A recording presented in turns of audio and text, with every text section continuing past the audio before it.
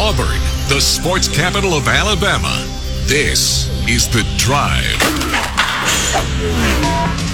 The Drive with Bill Cameron and Dan Peck on ESPN 106.7 and online at ESPNAU.com. To be a part of The Drive, call 334-321-1390, toll free at 888-382-7502, or email The Drive at ESPNAU.com.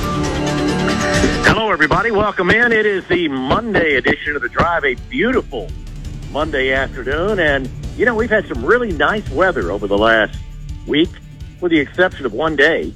That was, of course, Saturday when A-Day was held. We'll talk about that and so much that has gone on since our last show this past Friday. But I want to let you know that the Drive on location at one of our favorite places, that is Franklin Tire here on East University, right across from CC's, you know, catty-cornered across from the mall, and they've been taking care of folks and their vehicles for a half century, a little over a half century, over 4 decades here at this location. And I'll give you a quick example. I mean, we've been bringing our vehicles in the family here for years and years, and know that you can count on them to let you know exactly what situations are. You know, last week I was talking on the air about, I got a problem with the vehicle. Well, they were able to diagnose it and gave me some advice and gave me some information that came in very handy. And they're just great folks, and they do a great job. I mean, anything you need seen about with your vehicle, I mean, from small just maintenance to largest as well, pretty much anything on the vehicle, and a great body shop as well. They've got it here at Franklin Tire. They're open 7:30 to 5:30, Monday through Friday. They're going to extend those hours a little bit today with us here until 6 o'clock, obviously, and then 7:30 until noonish on Saturdays here at Franklin Tire. We're just getting underway. Dan is getting the equipment set up. I believe we should be good to go here momentarily with that.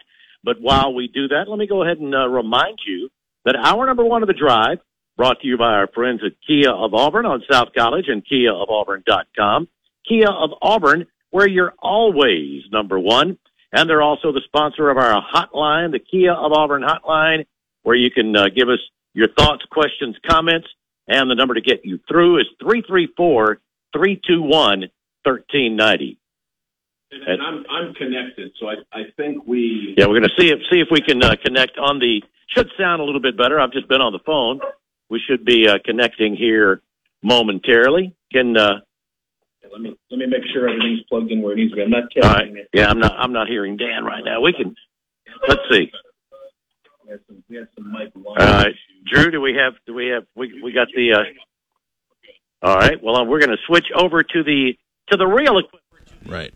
Bill's going to switch from home from the cell phone to the headsets, which are now plugged in. We lost power seconds before we were about to go on the air, so sorry about the rock. Joe, the show must go on, and it did. Everybody, so we got it going. Down check for me to make sure we still have everyone. I need a little more headphone. All right, how about now? Is this better for you? No, I'm 3. All right, this is 3, controlling your headphone volume. This is microphone volume. Is that better for you? All right. That's much better. All right, and this should be, that's me, which means this is going to be Brian. And Brian, give us a little bit of noise. Well, glad to be here, and glad spring practice has come to an end. And we're off. Yeah, and it wasn't exactly beautiful weather. Brian Matthews from AuburnSports.com. It's good to have Brian back with us on a Monday.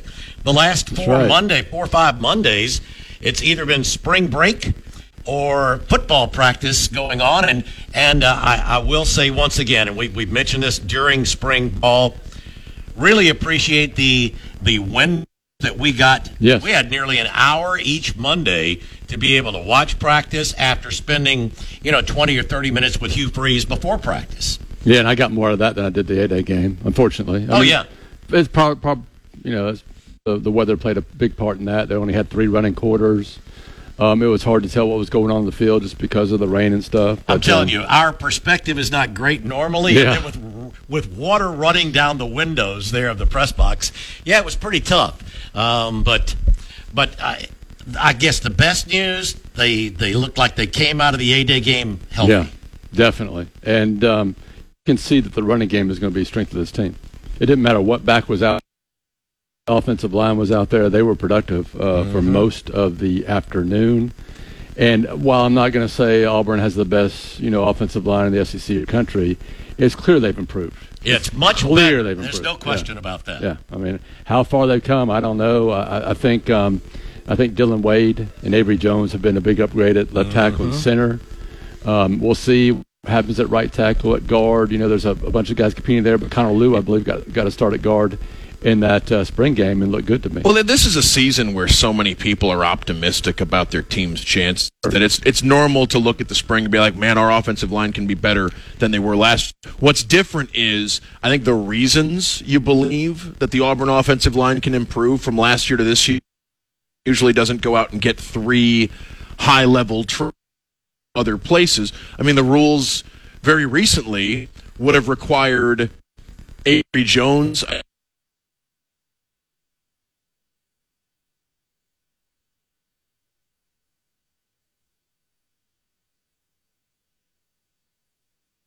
at least one, maybe 2 of them, to sit out a year before they'd be eligible immediately. And so now they can.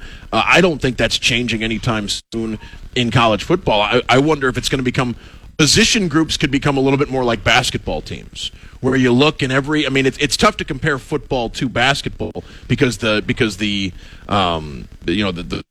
numbers are just so different. But when you look at an individual group, and you could say, well, does he have a future here? Does he need to stick around? Could he be like so many of these mid-major players to jump from the mid-major level to the power conference level? Seen Auburn go out and find a couple of offensive linemen. So yeah, there are parallels, and it will be it'll be tougher to keep entire position groups together. And it'll also provide the optimism that a team can do what it looks like Auburn just did, which is drastically make over a position group with graduate transfers or transfers from other schools. I mean, when you came in on that offensive line, they made a big impact. The defensive line was definitely impacted by the newcomers. Maybe they didn't perform as well as you'd like. Line obviously won the line of scrimmage. And I still think there's areas that this team can improve. Players pop into the portal starting in 5 more days. Yeah, I mean, and that's something that Hugh Fritz had talked about a couple of times. And I'd been under the impression, because the NCAA originally had said May 1st. Yeah. And it had moved up to April 15th. He's been saying the 15th. So they are keeping a very close eye on everywhere in the country and seeing who is going in there and looking to jump all over anybody get in there. But I really think that the job that he and his staff did in bringing in players from the transfer portal from that first period, it's amazing.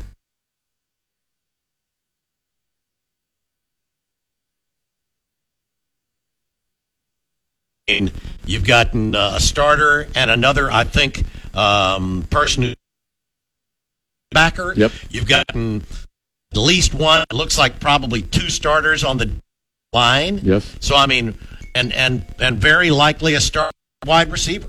Yep. So I mean, that's unbelievable to think of that many. And maybe your best playmaker at wide receiver, tight end in Fairweather. He may be a leading receiver. You're right. You're right. And a guy that be a factor, in the kicking game, and I believe in the running/passing game, and in Brian Batiste. So that's a double figure players from the transfer portal who are going to make big impact. And the fact that they need probably 3 or 4 more, I would say, just tells you how far, probably for sure, how far behind they were coming out of last season, and how much work this staff still has to do to rebuild this program. Yeah, I'm curious who's going to be out there in the second half of April, and I'm curious what Auburn comes away with, because at receiver I look at just about everyone on the team now And I think, well, there's upside there if you stick with the guys who have. Right. There's potential. Sure. Will a more proven option in college football become available in the portal, and will they look at Auburn as a place where they could be at the top of the playing time rotation, and they could and they could have the kind of season that they're hoping for? That's really, I just have a feeling, and Brian, I'd like your thoughts on standouts from the guys who are, if you're at the Power 5, that you're going to jump into the portal if you're a starter. Right. Get the best player maybe from a group of 5 school that wants to play in the SEC and, see if he can step up in competition and maybe elevate his draft profile for the future. So that is a big possibility. There's a whole bunch of schools out there, colleges, that run an RPO-type system offense. Mm-hmm. So they had that experience, and they're going to know that Auburn's looking for somebody like that and has the ability to offer a starting job, an ability to compete in the SEC, and the ability to probably make some pretty good NIL. So I think Auburn is a place that for a quarterback, if the right one can drop in the portal.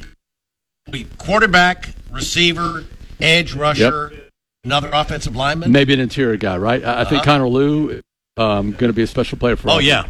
But you hate to have to rely on freshman. To start in the league right away. Maybe he's ready to do it. Maybe he will, and maybe he'll be very good. But I think it would behoove Auburn to get one more experienced lineman in there if that game becomes available. I guess, in a perfect world, sure you'd like to experienced cornerback, but man, Kayan Lee is an exceptional freshman. It really is. And you get back J.D. Rim here. Mm-hmm. This summer, you got 3 more cornerbacks coming in. They were a little thin during spring, but they didn't let Kayan step up like he did. Just gives you. I think they probably feel like they can rely on him. I know he hasn't played in the game. Played so well, they're going to figure like he can be in the rotation. I think he's definitely going to play. Now, let me ask. A couple of folks have asked me when I've talked about the offensive line definitely improving and Auburn looking like they're going to be able to run the ball. They go, what does that say about the defensive front? That's a good question because me and you have both been out there, and we spent a lot of time down there at the defensive line. I've liked what I've seen. Yep. But they didn't perform as I expected them to. And then we'd heard Coach Reeves talking about the offense dominating, being able to run for the last half of practice. I think part of that is all are really, really good. But, they need to be better back there. I don't know if it's part still learning the system somewhat. And you got all these new guys on the defensive line, too, and linebackers, and maybe it takes them a little bit longer because defense, you need to be able to get past the thinking part and just go out there and play ball. And it looked like they were a step or a half step behind on a lot of those plays. Yeah. Well, we love you. And Saturday, a total, but it was close to a washout. And I really felt bad. I know a lot of folks that wanted to come to wanted to try to watch certain things and not just have to rely on what was on the TV screen. But man, kudos to the folks that did come out, and there were some that sat out of from under the shelter and our thing. That was me for 5-10. There was somebody in. There were plenty of people in orange, but there was one person right on the 50-yard line on about row 3. Yeah. Ever moved. I was hoping that they were okay. If you took a stick and move approach, you could find different spots and stay sheltered and not crowded with people. There were a lot of spots that were, the Bill Cameron. Let me tell you about our seats. Yeah, my family's seats. Those babies were long gone. Those are popular seats that when the rain is coming. But kudos to everybody on the Auburn side too, not just the players and coaches, but they put the band, the cheerleaders. I felt for the band. Yeah, absolutely. They went out there and they gave it their best shot, even if the weather did not cooperate at all on Saturday. No, and I know they would have liked to have thrown the ball. There are some people that are skeptical of that. I think they really did want to throw the ball. Yeah. But you just couldn't do that Saturday. Not effectively. I mean, Robbie had a beautiful pass. He did. But, I mean, there weren't many. And there were some that went through the receiver's hands, and you couldn't really blame them for that. So it's hard to really judge how anything about the passing game is going to be. I think it is, but I think you can go by what we've seen in practices and what we've heard from coaches that they are open to finding help at quarterback and help at receiver. So, that tells me that those guys have improved some. And Freeze did talk about Robbie improving. Sure. But, I believe mechanic how good he is, or any other, really at the reads and execute the RPO. We'll talk more about that. Hey, there's so much more for us to get.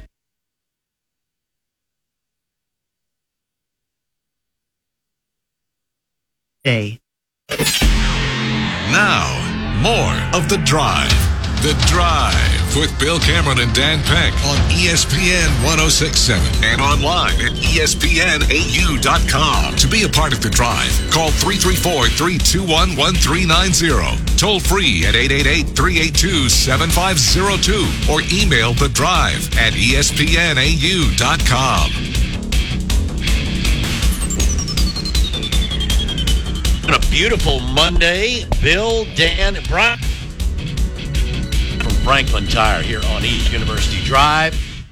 For you to anything on your mind, your comments, 334-321-1390. That's the Kia of Auburn hotline.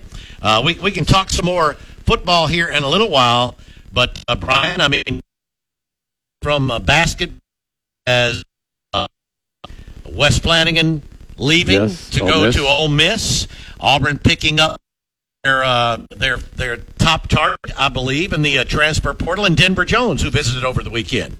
Yeah, I just think that's an incredibly great pickup, Denver. I mean, he meets the immediate need of what this team has really needed for a couple of years, and that is a guard, a two-guard who can shoot threes.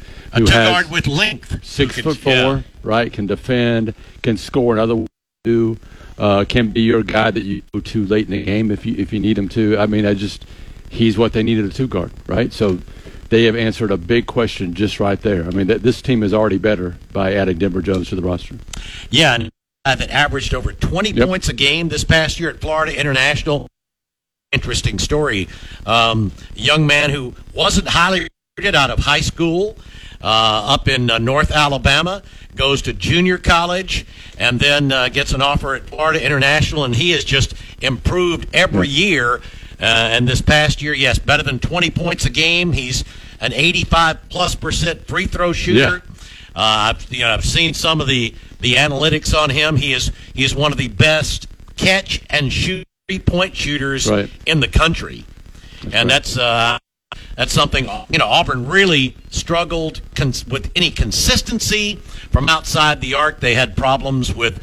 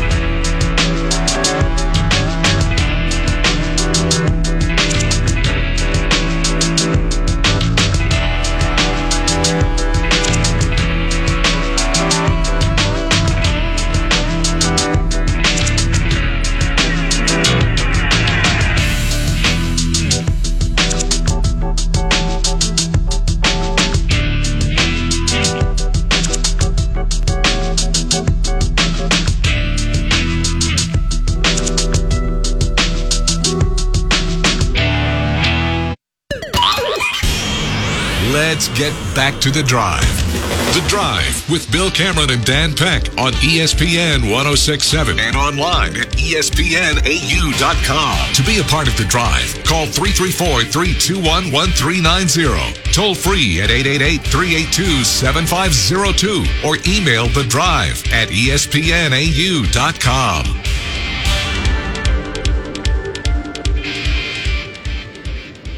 There we go. That's better. I was going to say, hey, all of a sudden I'm not hearing myself. Welcome back in, everybody. We apologize for the technical problems. I think we have those straightened out.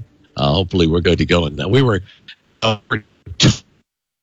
basketball movement this past weekend as well, as Auburn picking up its top prospect, its top target in the transfer portal in Denver Jones. We were talking about him, Brian, and how he is a perfect fit for what Auburn has been looking for.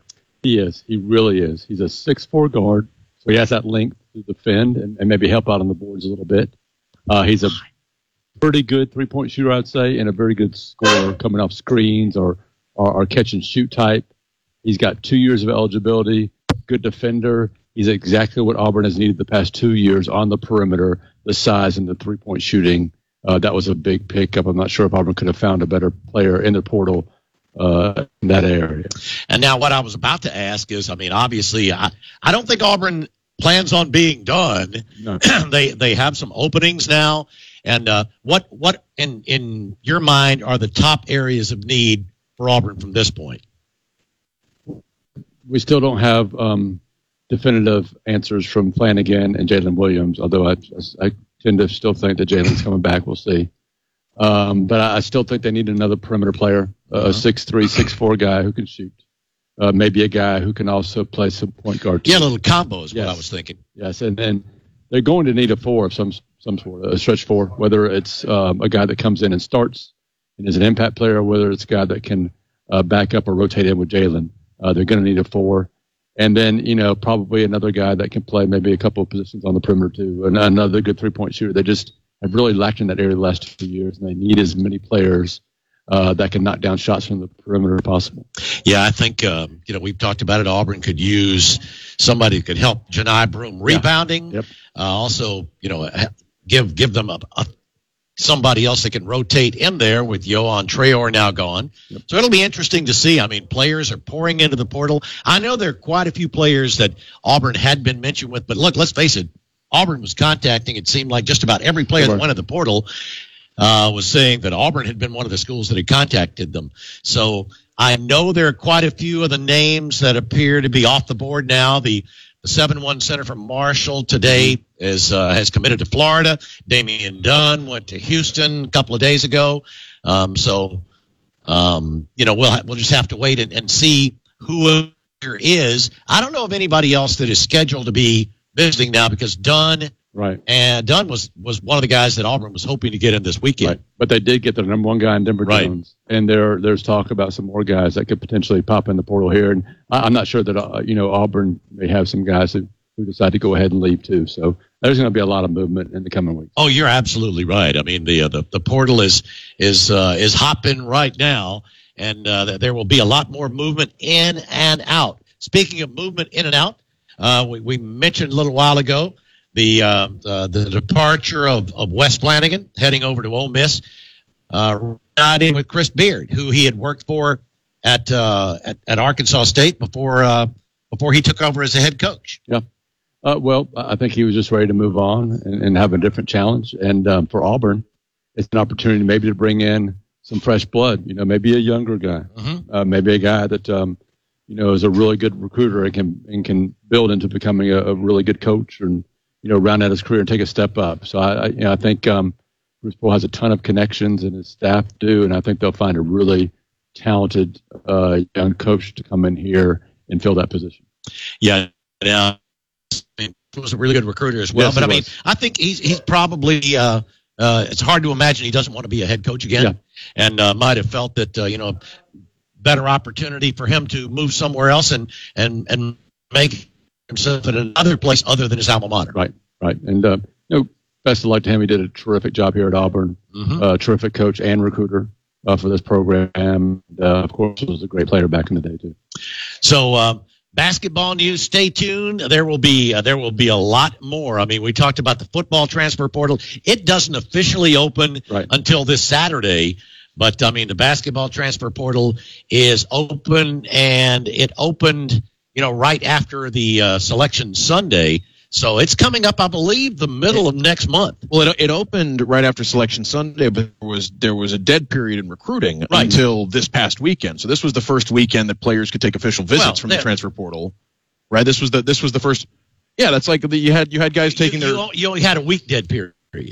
Right, but guys, they could visit in between. And guys, I mean, I guess you didn't see a lot of official visits during the NCAA tournament, because coaches were doing other things, and a lot of coaches go to the tournament itself or to so this was the first this is crazy time. This was the first really active weekend for official visits since the basketball transfer portal opened up, and that's why I think you're seeing a flurry of commitments. Yesterday, today, tomorrow, some guys that Auburn had been looking at. Sure. Micah Handlogden, the Marshall center that we've talked about, committed to Florida earlier today. Cal L, the fella from Krypton, who plays for Oregon, the Little Rock center, who was a big-time center coming out of high school, didn't play much for Oregon, but is still viewed with a lot of potential. Sounds like he's going to go to Indiana tomorrow. He's making his announcement. But you're seeing players jump into the portal as well. And did you guys get into, I had to handle some more connection-related business there. Did you guys get into what Auburn could still be looking for in the portal? Because I think Denver Jones checks off one of the boxes. He checks off the most important box, the first box that Auburn wanted, but yeah. And Auburn is still waiting to hear. A combo, another wing, and probably some help inside. I would think Auburn's probably in the market for 3 more. Would a decision by Alan Flanagan to stay or go impact that list at all, or do you still, or do you think it's that would mean you definitely need another wing. Yeah.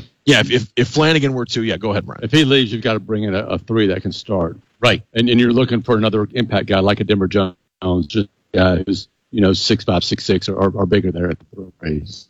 Still, I mean, there are a lot of potential major conference starting caliber players in the portal, and more jumping in seemingly by the day. So it's not as though, I mean, it's a matter of choosing the right one. You're going to have options there to fill a void. It's just you don't have unlimited choices. You have to pick the right one when you decide on somebody. You have to pick the right one, and then they have to choose you. You have to convince them, if possible, to come visit your place first. That's what we're seeing, and we were talking about this before we came on the air, Dan, is that a lot of players are going ahead, and once they visit that place that's the top of their list, if they have a good enough time there, they're not going to visit anywhere else. Right. So you count on, let's wait and see, and hopefully after a couple of visits we can get this player in, because there's no reason, just as we saw with Denver Jones, he visited, he committed, he signed. So it's done. Yep. So you don't want to take a chance. If it's somebody you really want, you've got to do your best to convince them to come to your place before they go somewhere else, so that you can try to go ahead and woo them and sign them. And it's going to be the same in the football portal too. When that quarterback pops in that portal, look at the first place they go. You better be on top of that immediately. I mean, he better get that text. If there's an edge rusher? Yeah, from your staff within 15 minutes or less. That you just got to move so fast. And same in basketball. 334-321-1390. We'd love for you to join in. Anything you want to talk about sports-wise here on the Monday edition of The Drive. Once again, we're at Franklin Tire here on East University. Bill, Dan, and Brian Matthews. Well, we haven't talked about it yet. It wasn't a lost weekend in baseball, but it was not what Auburn was hoping for or needed this past weekend in that 2-day, 3-game series. Yeah, that's just.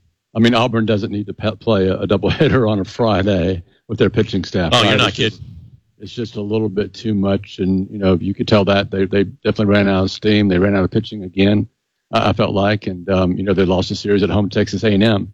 And that's a tough one when both teams come in 3-6. We were talking about it going into the weekend, Brian, that looking at the schedule, you felt like Auburn had the opportunity to try to get back to the 500 mark over the next 3 series. If they go 6-3, they could be 9-9 because they were playing three teams that were right there with them, in the standings.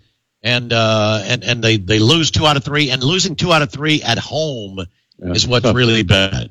It really is tough. Didn't get the start they needed in Thursday night's game, lost that.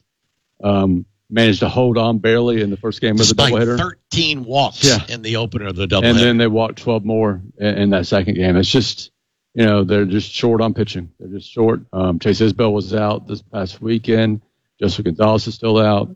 They probably pushed Tommy Sheehan a little bit too early to come back on Friday and start that game. I guess the one positive to come out is because they played a game on Thursday and 2 on Friday, now they've got that extra time to rest up, maybe get some guys back, maybe give these guys a bullpen and work on some things, and maybe come into that series at Alabama this upcoming weekend in a little bit better shape.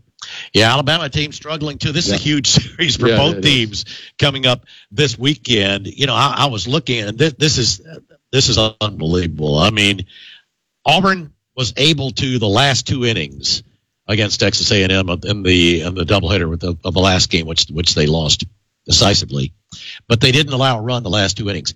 That is the only thing when you check your stats. Now look at Auburn's statistics in conference. Auburn was going into those last 2 innings had allowed exactly the same amount of earned runs as innings pitched. Yeah, that's a 9 ERA, and that's I've never seen anything like that. I mean, and the guys, the whole staff is struggling. You can see they're pressing. Yep. They're not. We sort of related to what you were talking about defensively, football wise. It's they're so concerned about being perfect, and when you're thinking about being perfect when you're pitching, you're generally not going to be. How much of it, and I don't mean to be glib or dismissive about this, how much of the concerns about walks are related to concerns that if they put the ball in the strike zone, the other team could hit it really, really hard? And that's what's been happening. That's a tough puzzle to solve. You're pitching from behind. Yeah. It's you get ahead 1-2 and 0-2, and they're serving up, bad pitches, and they're getting knocked out of the park. So. Auburn won a game in that series largely because the offense was so effective in the first 3 innings of game 2, because you were able to score 8 by the end of the 3rd inning in a game that you ended up winning by 1 run, and that was, and even in that game the bullpen. I think A&M only scored, and I say it only scored 2 runs in the final 3 innings of that game. That's the game where Auburn. You take that right now. If you're Butch Thompson, you'd probably take. That's the game where Auburn walked A&M 13 times and still won, despite A&M only issuing 1 walk to Auburn in the same game. So no, it was we went into the weekend talking about how big the next 3 series seemed like they were for Auburn, because the opponents after that are really, really tough. And not to say that A&M and Alabama and Mississippi aren't tough opponents, but after that you get into some national, and if you don't want to be scrambling for wins in the conference to keep your postseason chances open or you don't want big questions anywhere in your lineup going into a series against South Carolina or LSU or some of the teams Auburn could see in the second half of conference play. This weekend was not reassuring as far as how Auburn could fare because A&M is not a national championship contender in the eyes of most teams. They're not. They're a talented team that just hasn't put together, sort of like Auburn. Are they viewed as a top half of the conference team? Not the moment, but at preseason they were. Preseason they were. At the moment, probably not.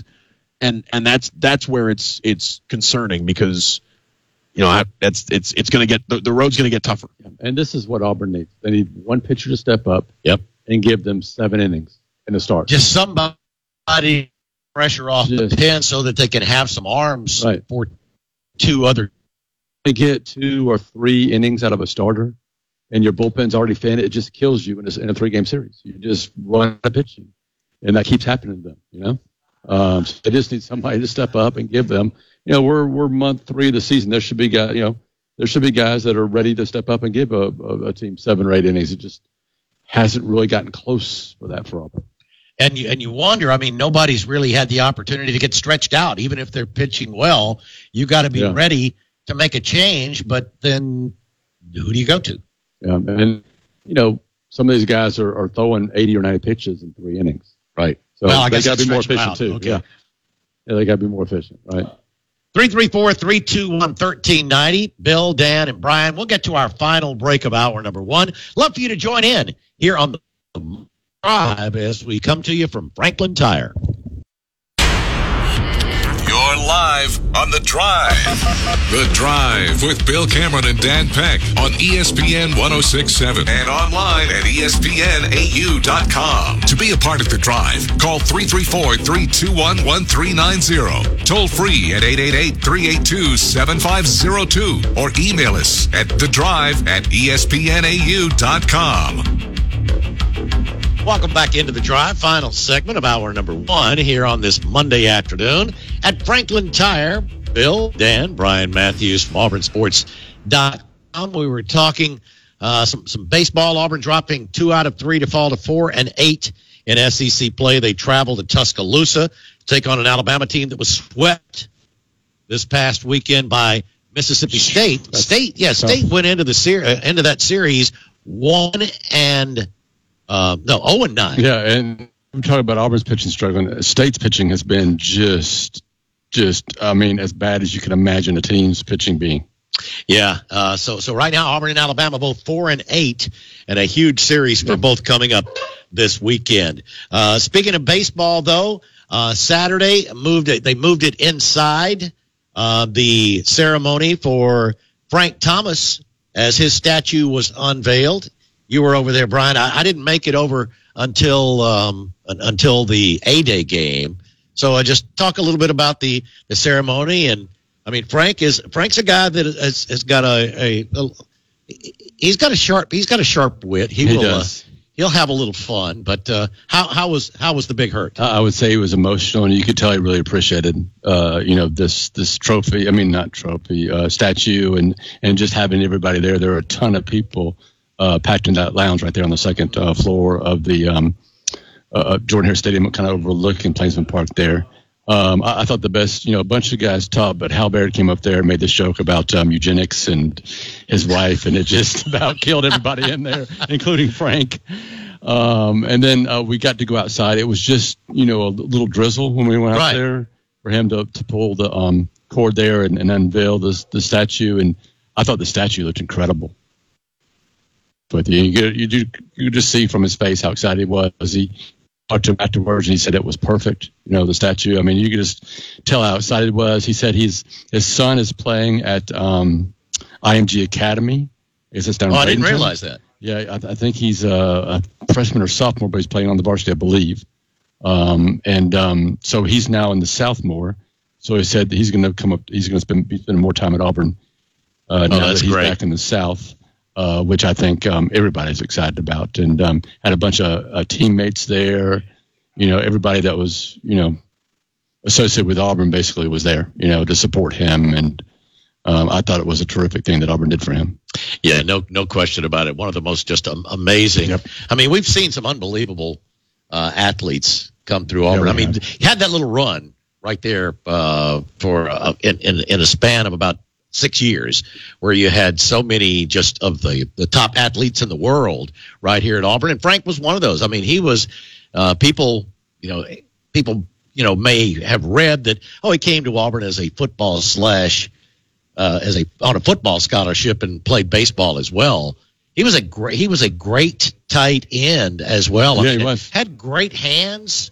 Really moved well for a big guy. Yeah, but he made the right choice. Yeah, and they talked about Pat Dye a lot, and Pat Dye had told many people that he thought that Frank Thomas could have been a 10-year NFL vet. I don't doubt that at all. At tight end. But Pat Dye also really helped Frank make the move to play baseball because he believed him as a baseball player too. And Coach Dye was very good about letting players play both football and baseball. There were quite a few guys that were very good in both sports.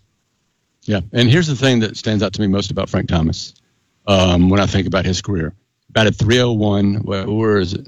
Okay, he only joins a few players that have hit 500 home runs and maintained a 300 batting average in his career.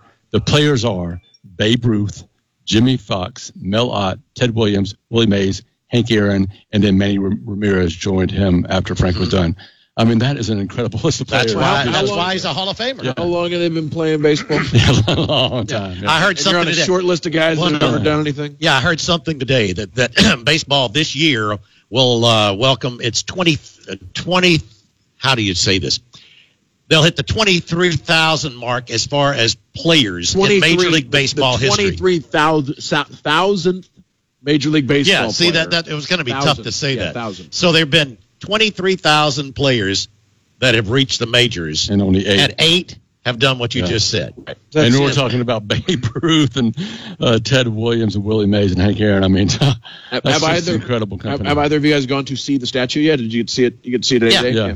I think it looks. I mean, it looks pretty cool, imposing, and Frank strong. Frank was and is imposing. That may be, my favorite of the statues. Yeah, I agree. It looks great. It's that is him driving the ball to right center the way he always did. A fitting tribute. To Frank Thomas. And one thing Frank mentioned about the statue was he said that it looked like him in Auburn and not him in the Major League Baseball. So I think he's really excited about that. Yeah, so that was great. And he was around there Saturday. He got honored there during one of the short breaks that they had during a day. I believe spoke through the first pitch out before Game 3 on Friday at Plainsman Park, and spoke to the team. I think before Game 2, or either before Game 2 or before Game 1. They brought in Frank to talk to the team. We're going to talk with Justin Kirby.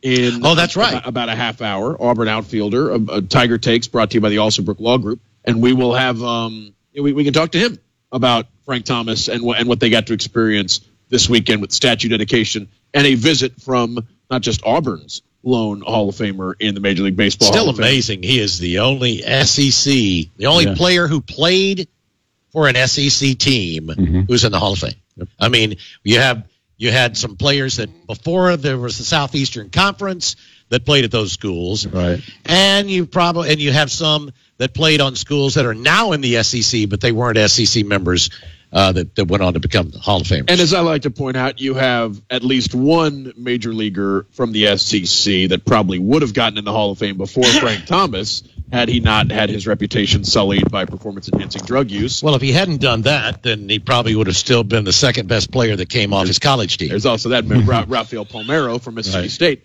There's also Roger Clemens, who didn't play in the SEC. No, Texas has had a. I think is he the only player from Texas? I don't believe there's. Well, he's not in the Hall of Fame. Yeah, that's what I mean. I don't know if there's a Texas graduate in the Major League Baseball Hall of Fame. Well, I mean, I don't think there's an Oklahoma graduate. Well, we looked at that because there just weren't that many college players that went on and had long professional careers because they felt like that was a waste of 3 or 4 years. That's changed quite a bit. Yes, it has. Since since the 90s. Now. Oh, absolutely. I know we're approaching our top of the hour break, nearly halfway done. Yes, Justin Kirby will be joining us at the bottom of the hour. We'd love for you to join in. We're here at Franklin Tire on the Monday edition of The Drive. You can give us a call on the Kia of Auburn hotline, 334-321-1390. And we're back in just a few minutes with hour number 2 of the Monday Drive.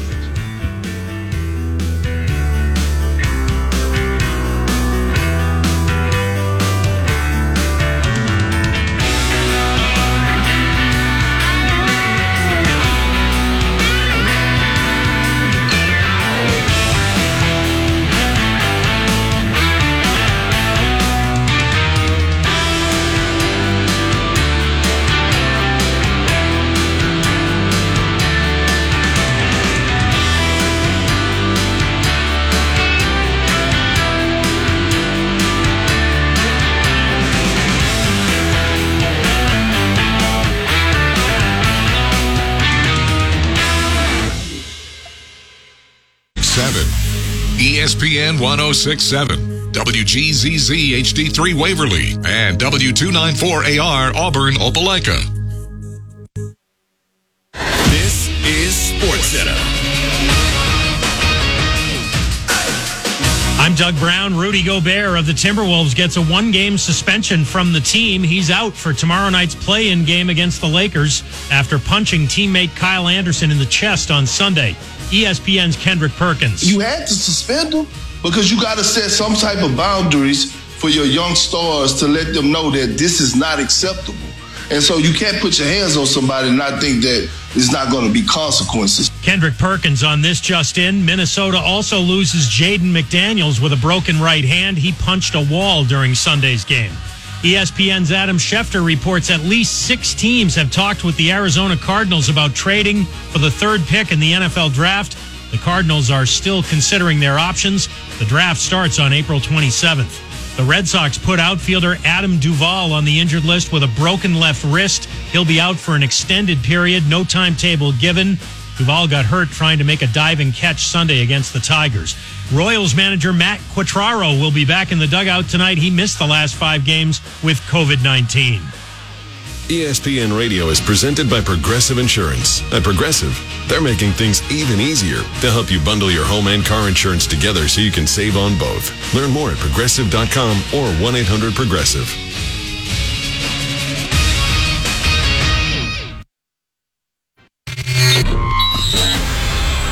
Live from Auburn, the sports capital of Alabama, this is The Drive.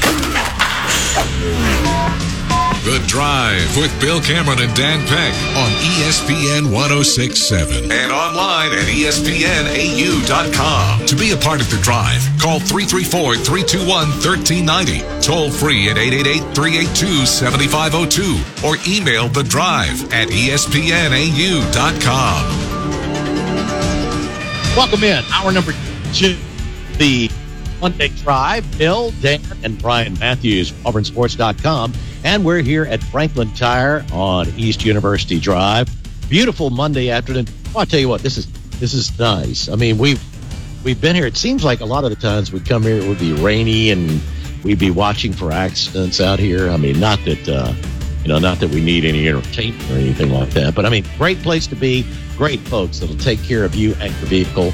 Anything you need seen about, they can let you know exactly what it is, if there are options, and then take care of it for you. 334-321-1390. That is the Kia of Auburn hotline. Kia of Auburn, where you're always number one. That's right. You can also text the show, 334-564-1840 on the Drive text box, presented by our friends at Southeastern Industrial Contractors. And that's me. Okay, I wanted to make sure I wasn't coming too hot there. No. But Brian and I switched, remember? And you can text the show, 334-564-1840 on the Drive text box. You can also check us out on the podcast. However you listen to podcasts, that's also presented by our Southeastern Industrial Contractors. Hour number 2 of the Drive brought to you by the good folks at the Orthopedic Clinic, East Alabama's go-to center for orthopedic care, with locations in Auburn and Opelika. On the web at theorthoclinic.com. And let's get to the Kia of Auburn hotline. And Jeremy is up first this hour. Hey, Jeremy. Yeah, hey, guys. Y'all don't do a whole lot of minor league baseball, and myself and most of your listeners are probably glad. But did y'all see what happened between the Trash Pandas and the Lookouts over the weekend? That was crazy. Unbelievable. A no-hitter, but 7 runs allowed.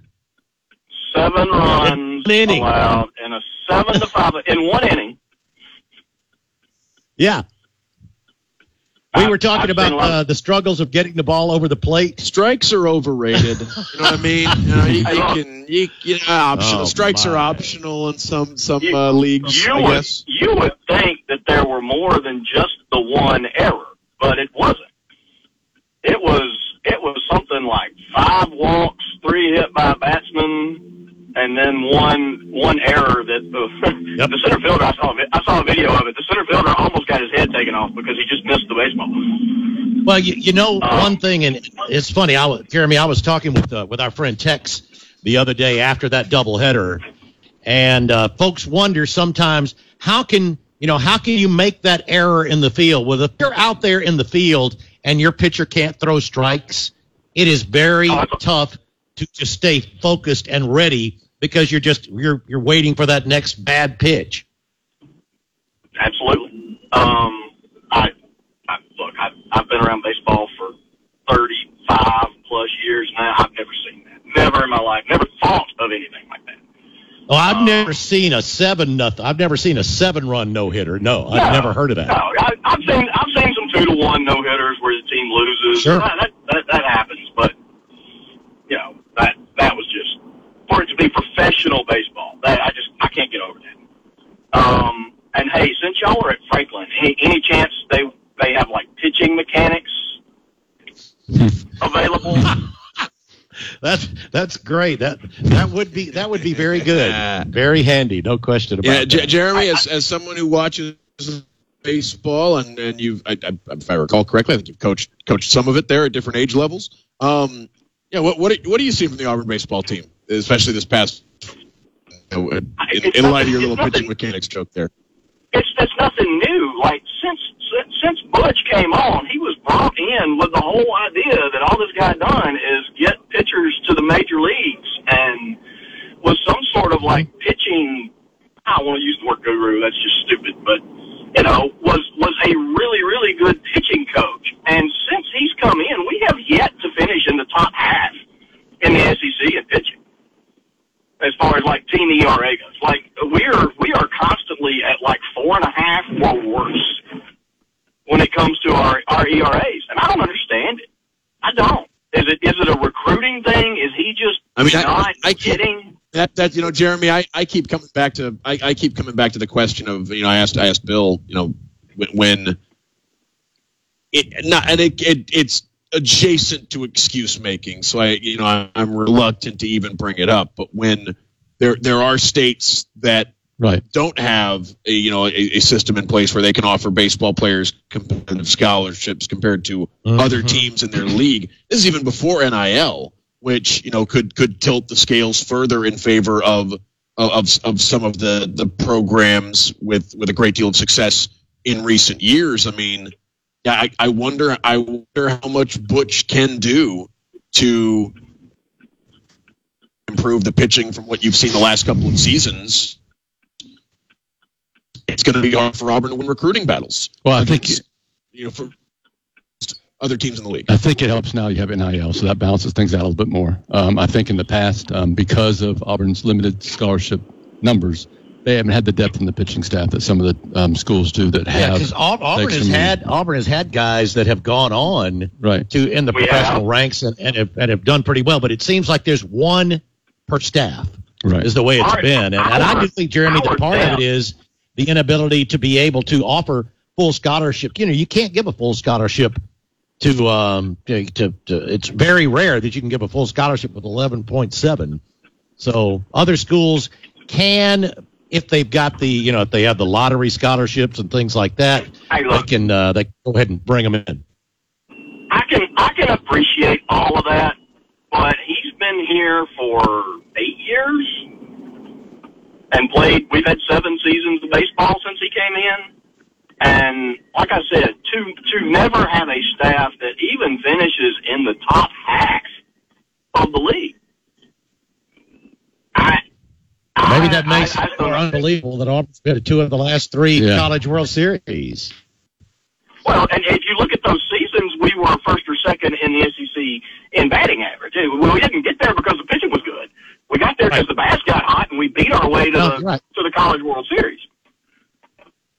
I don't know. It's been frustrating. Like the entire time that he's been here has been very, very frustrating. Jeremy, the thing would be, and I don't want to seem overly devoted to one coach, but I would think that if look, maybe someone else could get much different results out of a pitching staff, under the current rules and under the status quo in college basketball. But I do understand the folks who say if Butch Thompson can't fix it, it's going to be hard to find someone who can. Yeah, and he's had to turn over almost the whole roster the last 2 seasons, well, at least half the roster the last 2 seasons, so it's been a really tough area. Also, you go back, you had those heel injuries to, was it 5 pitchers, or I can't remember the exact number, but that really killed the season as far as the pitching goes. And then this season, you brought all these new pitchers in, then you're the guy you counted on to give you 7, 8, or 9 innings in a weekend has basically been out the whole year except for the opening weekend. That's sort of, and what happened when that happened, you put all this pressure on the guy ready for it yet. And you know, they haven't had a chance just to bring those guys along at the pace you want to bring them along. They had to put them in there. And at some point you think that's going to pay off and they're going to look some of them and they're going to start performing better. It just has not happened yet.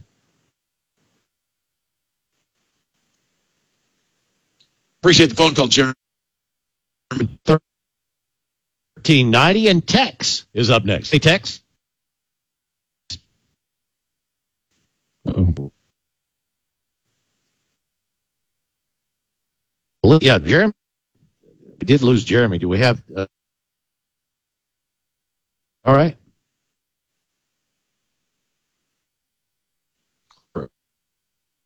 Yeah, okay. Yeah, we'd love to hear from you. 334.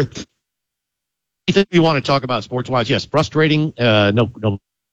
That's why I was, some of those numbers are and they've tried just about everybody in different roles. Yeah.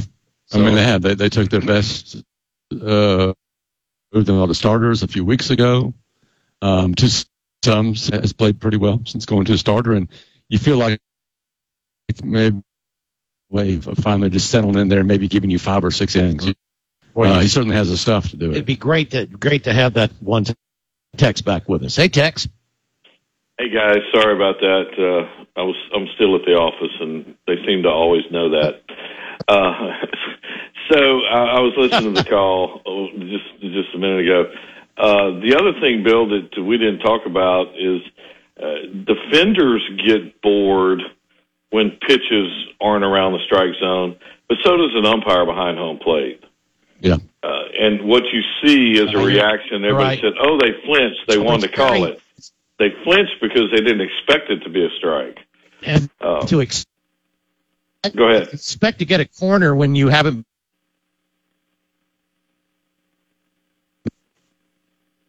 I'm sorry, you're going in and out on me.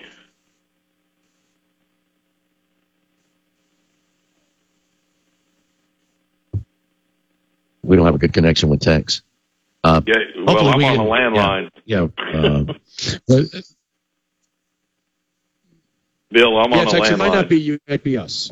That was a great point. I thought, just the offense and the defense, right? Because we all the time and walking players have these long innings, it affects everybody on the team. I mean, you want everybody, stay on the balls of your feet. It's tough not to be on your heels when you're just watching, walks around the bases. Yeah. So, I'll tell you what, we'll go ahead and get to our first break here. I know we had some problems earlier. We're working on the situation right now. We'll get to our first break. Stick with us here from Franklin Tire. The Drive continues. The Drive with Bill Cameron and Dan Peck on ESPN 106.7. Online at ESPNAU.com. To be a part of The Drive, call 334-321-1390. Toll free at 888-382-7502. Or email The Drive at ESPNAU.com. Welcome back into The Drive here on this Monday afternoon. And we've gone old school. Yeah, we're back. We're back. We are back, and we're going to stay connected. But I don't believe we're going to be able to take calls. No, we had so it's a little ghost in the machine impacting our internet connection. So we are on the switchboard to the radio station back in the day, but we are on the air that way. So it's great to be. It's great to be connected and at our. And I also want to say it's got nothing to do with the great service they do here at Franklin. That's right. Oh no, absolutely not. I'm just. Tex was texting saying he was going to call back. No, he's not. We'll get Tex. Maybe you can text. Maybe you can text. Yeah, we can get Tex. We can get Tex another time, or maybe tomorrow we're in the studio. We're gonna have Justin Kirby on at the bottom of the hour. So yes, we can call. Yeah, don't call us. We'll call you during commercial. Remember breaks. that song? That's an oldie. I can call out during commercial breaks, but I don't know if we're gonna Tex. We'll get you tomorrow. Sorry about that.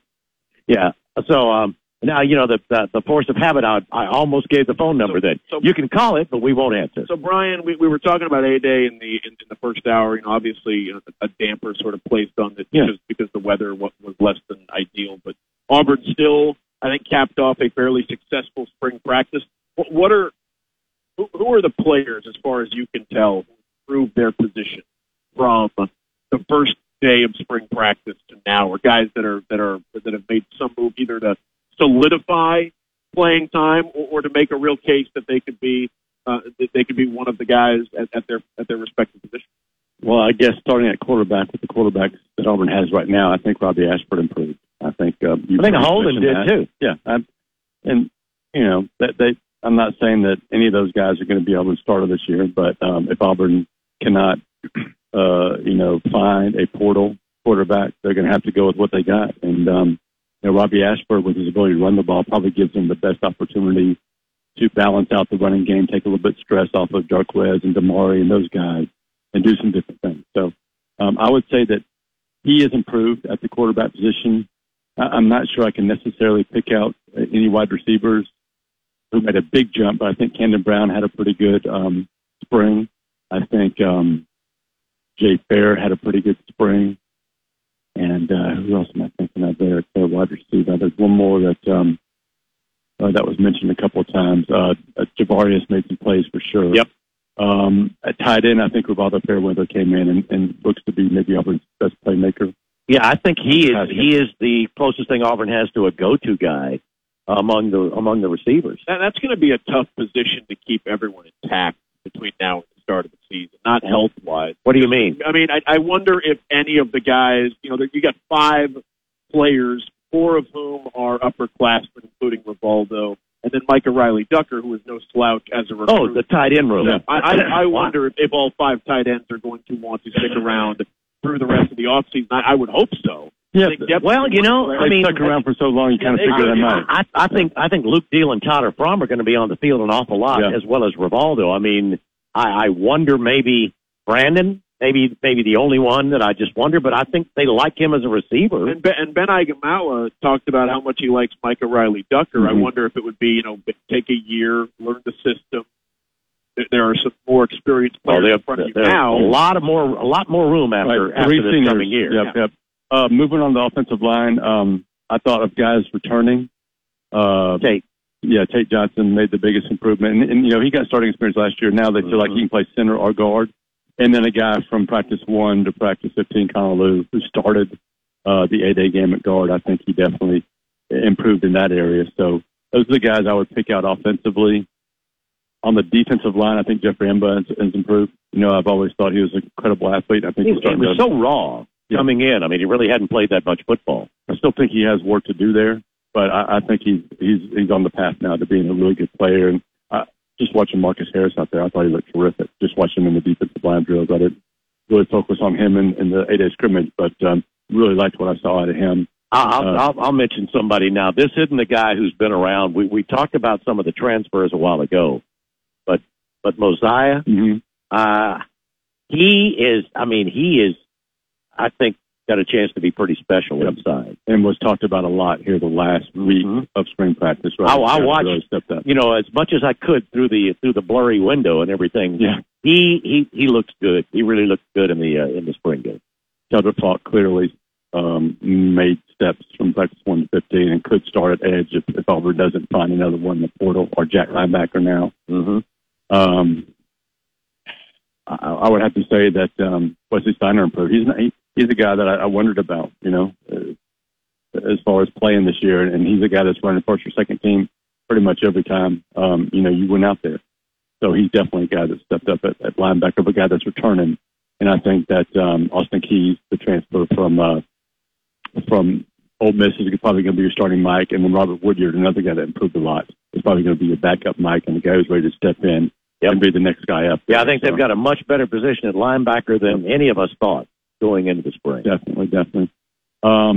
Defensive back, cornerback. Caden Lee. Yeah, it has to be. Would be the guy that comes to mind immediately for me. I mean, maybe there's, Caden Bridges seemed to come on. You heard a little more about Caden Bridges towards the end. I think Caleb Wooden.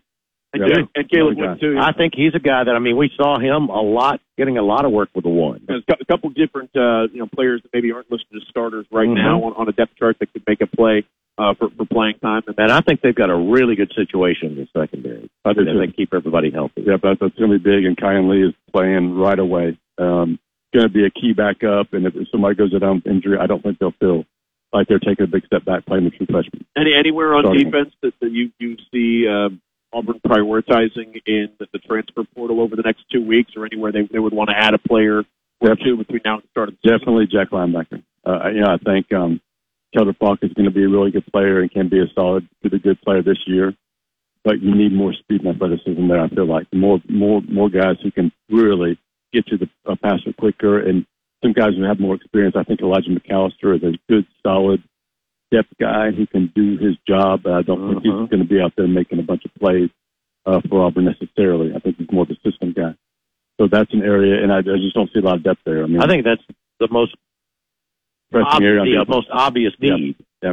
And then just because Auburn got pushed around a little bit in the A-Day scrimmage, maybe if there's another good defensive lineman, but you got to remember they've got a couple more coming in May, including a JUCO signee. That's right. So that's real. I wouldn't necessarily say it's priority. I think it's Jack linebacker on defense all the way there, and then the other priority is of course being the quarterback and wide receiver, and maybe an interior offensive lineman.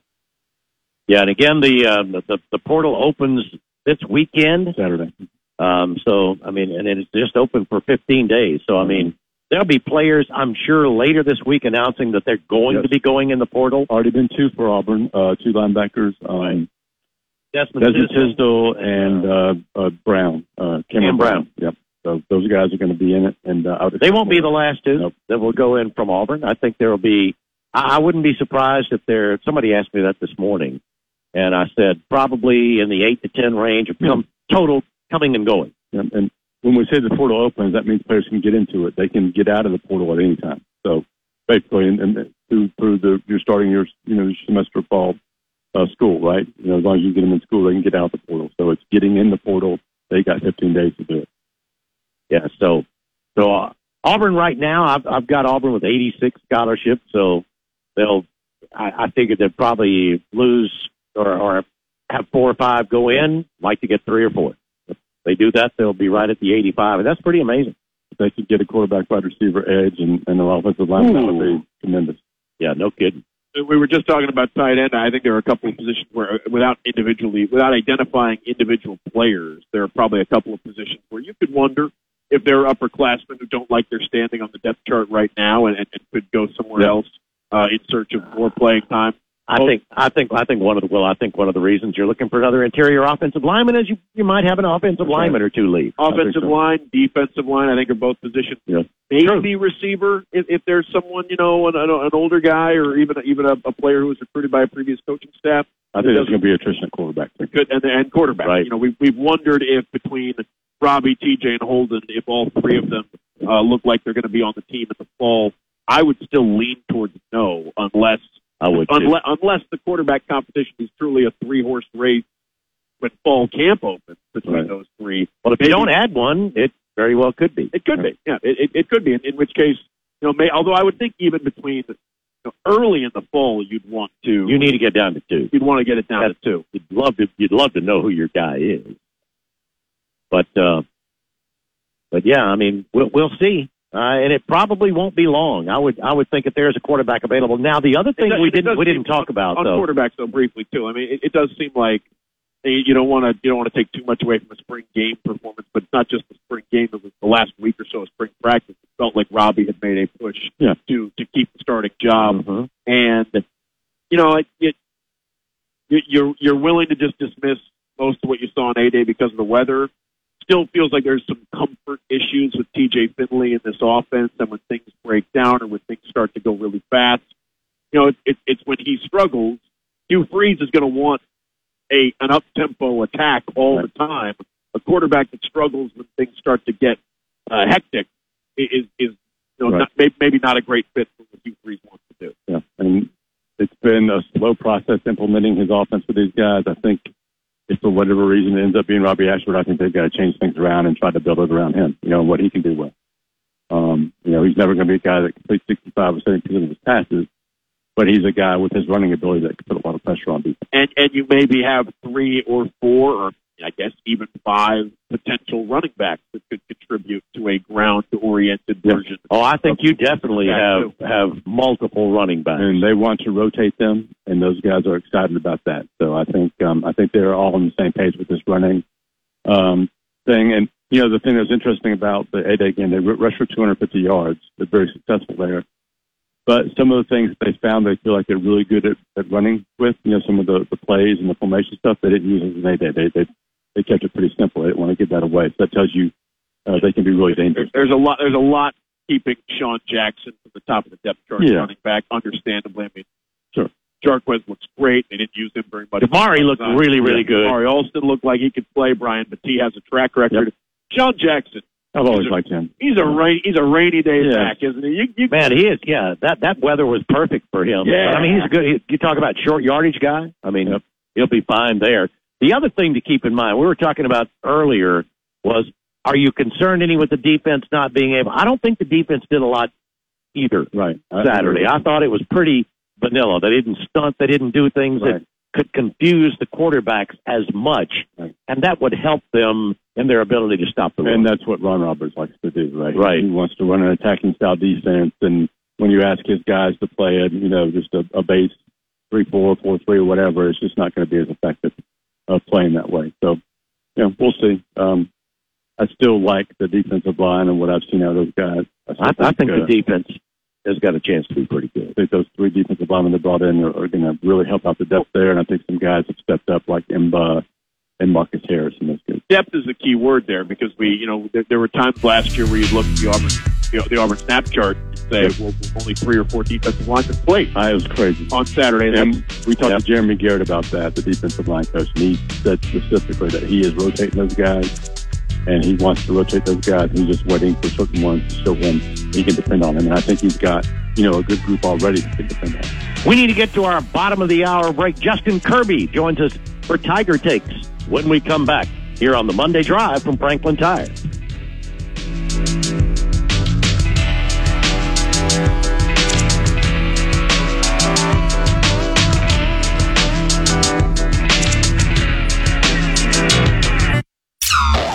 Time to churn up some more yardage on The Drive. The Drive with Bill Cameron and Dan Peck on ESPN 106.7 and online at ESPNAU.com. To be a part of The Drive, call 334-321-1390. Toll free at 888-382-7502 or email The Drive at ESPNAU.com. Welcome back into the Monday Drive. Bill, Dan, Brian Matthews from AuburnSports.com. And we're coming to you from Franklin Tire here on this Monday edition of the show. And Monday, 5:30, that means it's time for Tiger Takes, brought to you by the Alsobrook Law Group. AlsoLaw.com, right? I was trying to remember call Zach, he's got your back. He does, yeah. Right. The great folks at Alsobrook Law Group who sponsor Tiger Takes, they've done it all year long, right? Football, basketball, and baseball. And now baseball, and we're thrilled here in the thick of SEC play and with Iron Bowl week here coming up in baseball. We're thrilled to talk with Auburn outfielder Justin Kirby. Yeah, Justin, how you doing today? I'm great, guys. How are you? We're doing fine. Had a little technical difficulty, but we were able to figure it out. Dan just conferenced you in. Moved heaven and earth to make sure we're keeping our Justin Kirby appointment today. I appreciate it. Absolutely, Justin. After it was a difficult weekend, not just weather-wise. The games had to be moved around, and then I think for both teams, a lot of runs scored this weekend, but I think a difficult weekend for both pitching staffs and Auburn coming away dropping 2 of 3 to Texas A&M. Yeah, it was we definitely have let me just backtrack. We know what we need to work on moving forward. It's kind of just getting back to basics, especially from the pitching side of things. Just everyone understands kind of our plan of attack is just executing and really staying on the offensive. We pride ourselves a lot as an offense, as a pitching staff, as a program in general of being able to stay in the fight. Well, at some point, staying in the fight is kind of defensive. You want to be able to dominate the fight. and you want to be, a little more aggressive, take control of things instead of just staying in a fight. You want to kind of own that fight. So moving forward, it's really just attacking the strike zone, getting ahead, and I think that kind of cleans up a lot of the inconsistencies throughout this kind of first portion of the season.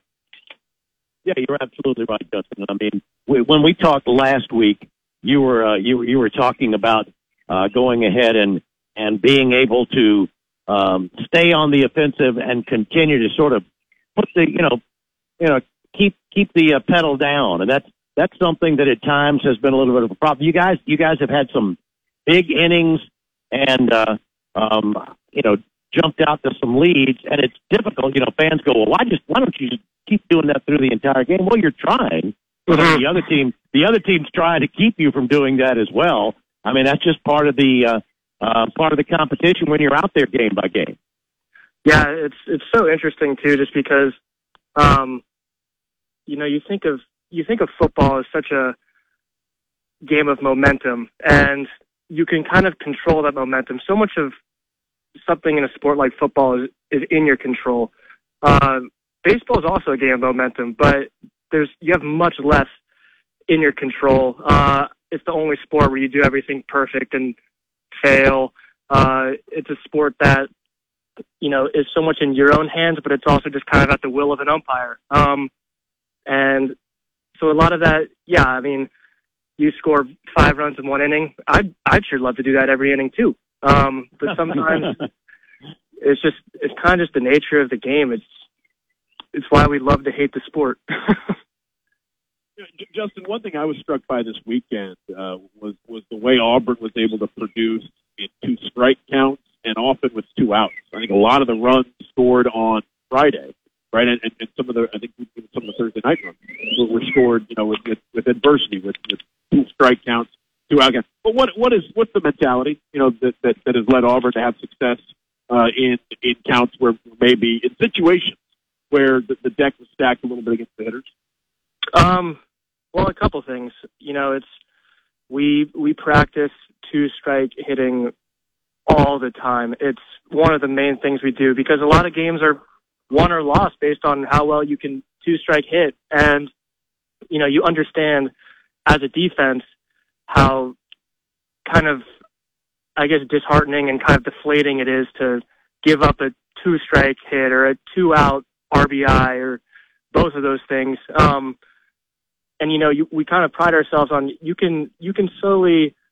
Those are kind of just jabs, and after a while, you kind of get that big knockout punch, and that's really kind of what we pride ourselves on, is just kind of a relentlessly focused offense, no matter what the count or what the score is. It's what's helped us have all these come from behind wins, and it's hard to put a team away when they don't really quit, no matter, if there's no one on with 2 outs or you're down to 2 strikes. It's just, you gotta put the ball over the plate and kind of give us our chance. So Justin, what was it like to have a Saturday and Sunday with no baseball in the middle of the season? It was, that's a first for me. It was really weird to, I got back to my apartment on Friday night, and I'm like, wow, like I'm done for the weekend. It's a really weird feeling. And then Saturday the weather was pretty miserable. We had the Frank Thomas ceremony, which was awesome. It was great to be a part of and witness the unveiling of the statue and hear him speak and his former coach speak. It was a really cool experience. But yeah, it's definitely weird to be right in the middle of the spring, and I'm sitting there on a Saturday and Sunday, scrolling through Twitter, seeing all these other schools playing, and the world does go on. It's kind of weird when you're just sitting in your room by yourself. You're like, oh yeah, the world doesn't really shut down when we're not playing baseball. Want to ask about the Frank Thomas dedication, but first, before we move on from the A&M series, Cooper McMurray got going a little bit. Pair of home runs on Friday. Another guy who's in his first year with the team. What have you seen out of Cooper? And tell us about those 2 home runs and how that might be a turning point for him this year. Great weekend for him.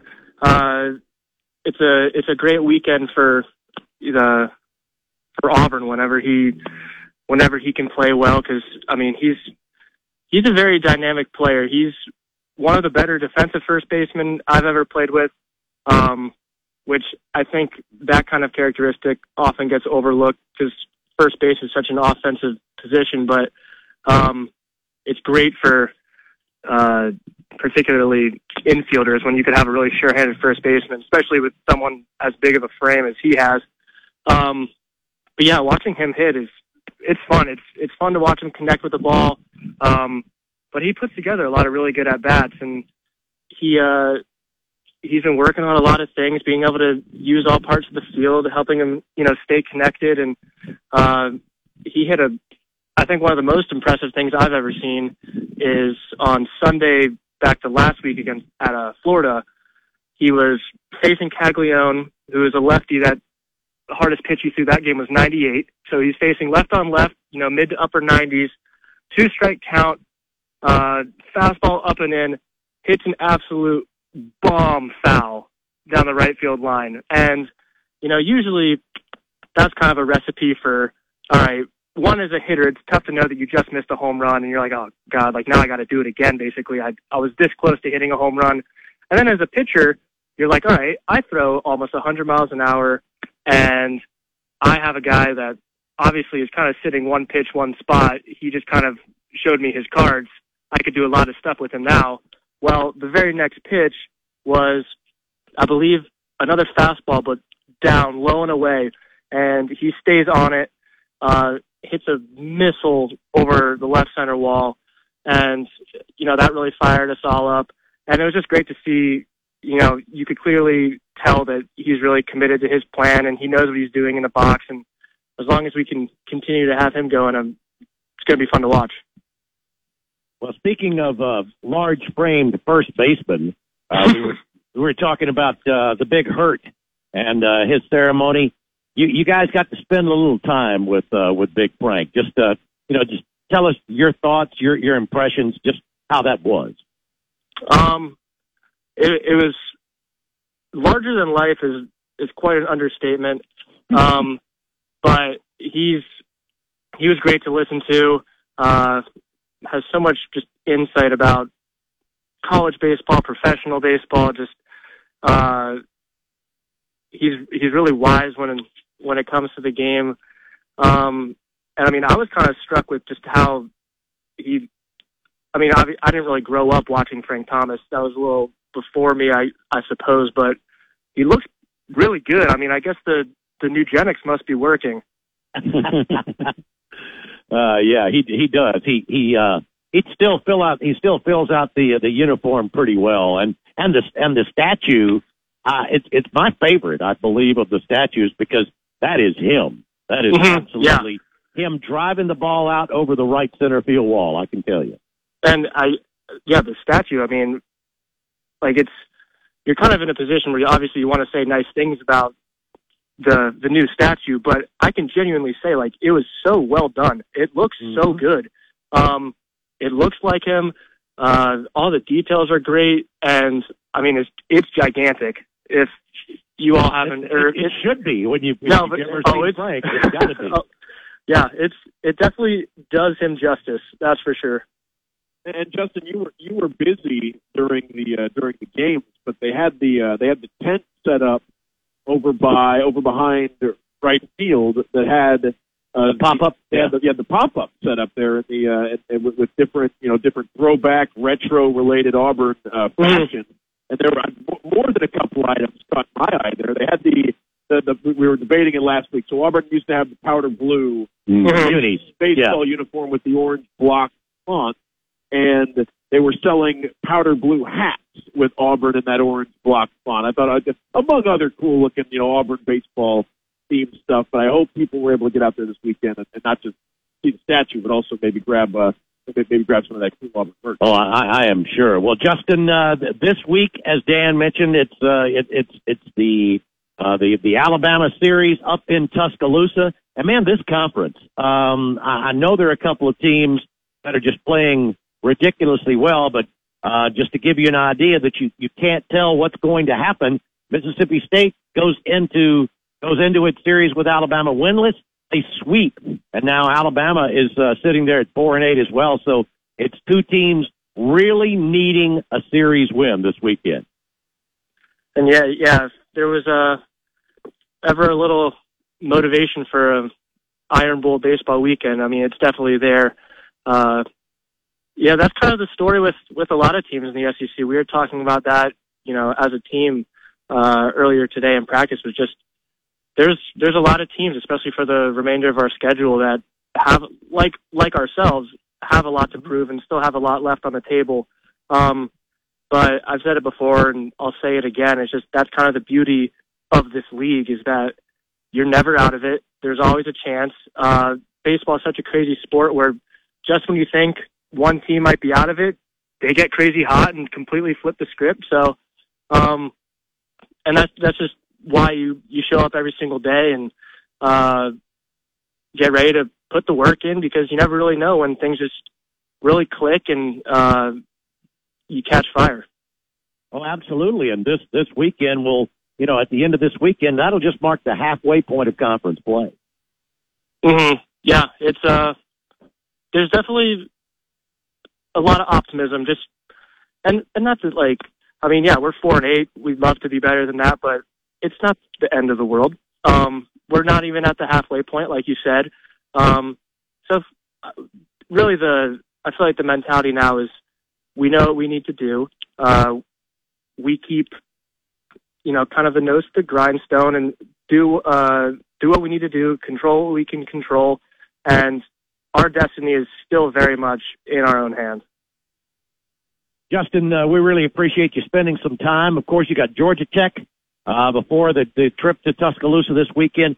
Best of luck in all the games this week. And before we let you go one more time, remind folks how they can keep up with you on social media. Yep. Instagram is _JustinKirby_, and Twitter is @JKirbs15. And yeah, absolutely, guys. I appreciate it. It's always a pleasure talking to you, and hopefully we'll go out and get some wins this week. Sounds good, Justin. Thanks, man. Have a great week. Great stuff, Justin. Talk to you again soon. Yep. Appreciate it. See you guys.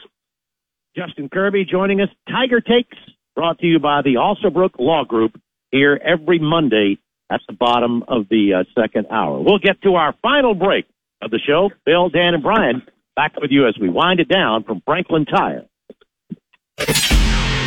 Now, more of The Drive. The Drive with Bill Cameron and Dan Peck on ESPN 106.7 and online at ESPNAU.com. To be a part of The Drive, call 334-321-1390. Toll free at 888-382-7502 or email The Drive at ESPNAU.com.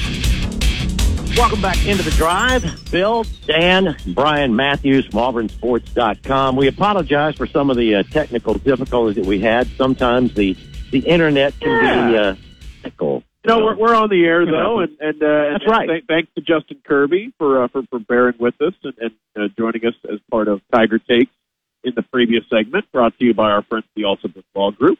And want to thank Franklin as well for their hospitality. Oh, absolutely. I always appreciate being here.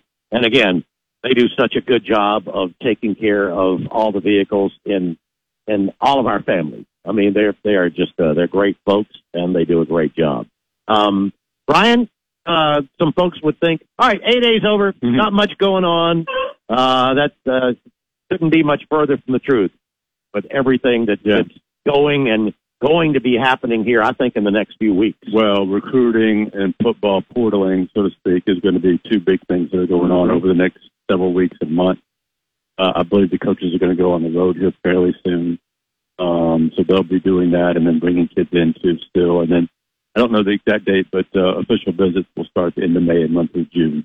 And I think Auburn had about 30 official visitors come through during that period last year, and I would not be surprised to have even more this time around. And I would expect them to really have a lot of success there. So through June and then July, as those kids make decisions, it's going to be a really busy time for recruiting and portaling, see if Auburn can add those 2, 3, or 4 pieces to just really improve this team heading into the fall. Thing to keep in mind, too, is you've got the the portal window opening up this weekend, but then there are graduate transfers too. That anytime a player graduates, he could enter the portal and be eligible then. That's right. Doesn't have to necessarily do it the other way. Right. So, there's a lot of options out there for Auburn, and I would just keep a close eye on it. The way Hugh Freeze has been talking to, and not as an example, the way Hugh Freeze has been talking to, you get the notion that maybe he has an idea in mind of someone who could be going into the portal, or someone who's testing the waters, and that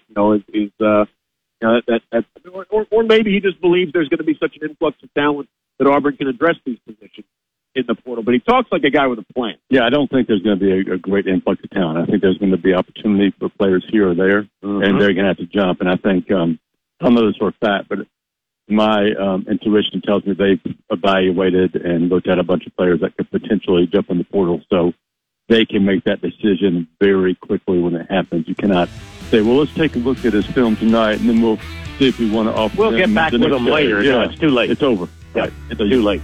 You got to be back. And then basketball, of course. I mean, the portaling is in full effect right now. Great addition with Denver Jones. I mean, a terrific addition. Exactly what they needed. A guy who can knock down threes and defend on the perimeter and do a lot of things. And they're going to continue to look for another guard who can combo as a point, possibly another three, and certainly number four, another four, and maybe depending on who stays or who leaves, some more additions. And Brian, everybody can keep up with that because you guys are getting after it. Everybody is keeping busy with all the news there at auburnsports.com. It's going to be busy along with baseball and softball, hitting the mid-season and see if those programs can get going a little bit better. So, and tell folks how they can follow you as well. auburnsports.com. Follow me on Twitter at BMattAU.